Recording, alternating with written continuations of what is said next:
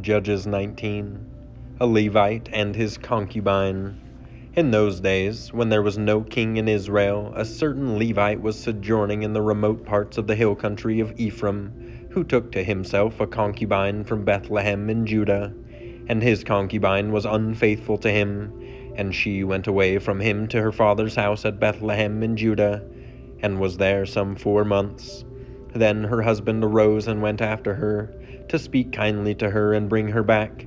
He had with him his servant and a couple of donkeys, and she brought him into her father's house.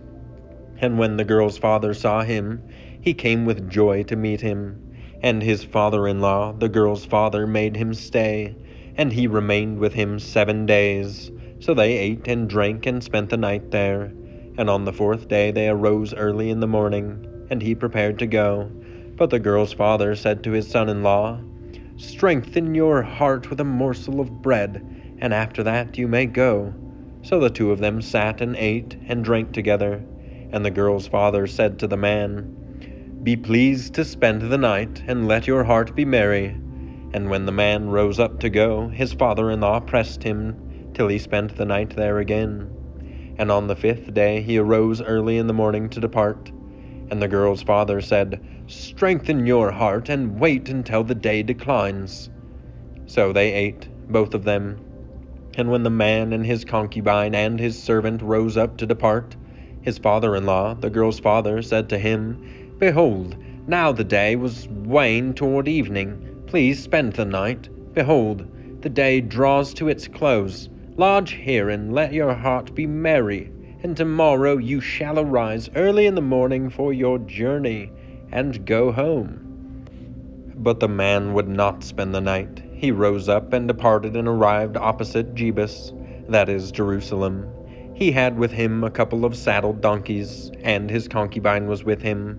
When they were near Jebus, the day was nearly over, and the servant said to his master, "Come now, let us turn aside to this city of the Jebusites, and spend the night in it." And his master said to him, "We will not turn aside into the city of foreigners, who do not belong to the people of Israel, but we will pass on to Gibeah." And he said to his young man, "Come and let us draw near to one of these places, and spend the night at Gibeah or at Ramah." So they passed on and went their way.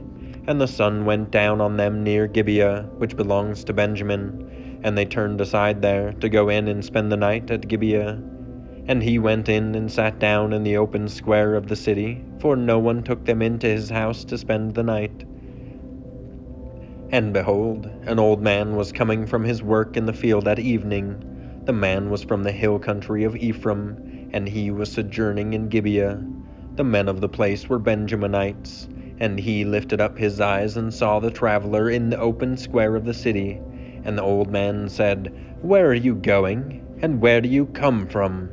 And he said to him, "We are passing from Bethlehem in Judah to the remote parts of the hill country of Ephraim, from which I come. I went to Bethlehem in Judah, and I am going to the house of the Lord, but no one has taken me into his house.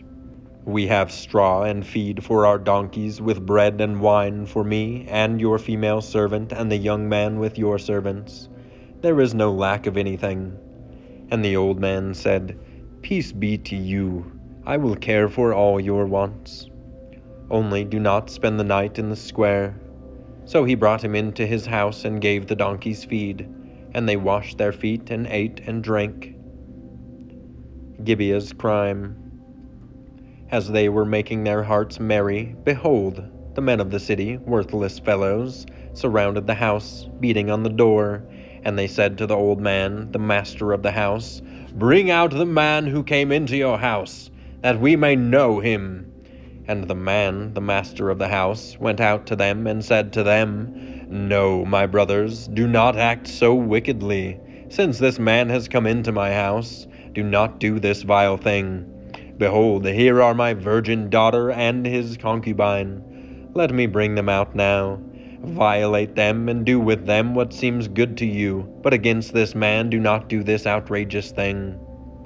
But the men would not listen to him. So the man seized his concubine and made her go out to them, and they knew her and abused her all night until the morning. And as the dawn began to break, they let her go. And as morning appeared, the woman came and fell down at the door of the man's house where her master was, until it was light. And her master rose up in the morning, and when he opened the doors of the house and went out to go on his way, behold, there was his concubine lying at the door of the house, with her hands on the threshold. He said to her, "Get up, let us be going." But there was no answer. Then he put her on the donkey, and the man rose up and went away to his home. And when he entered his house, he took a knife, and taking hold of his concubine, he divided her, limb by limb, into 12 pieces, and sent her throughout all the territory of Israel.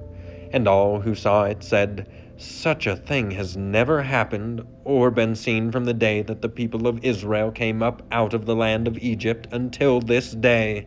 Consider it, take counsel, and speak."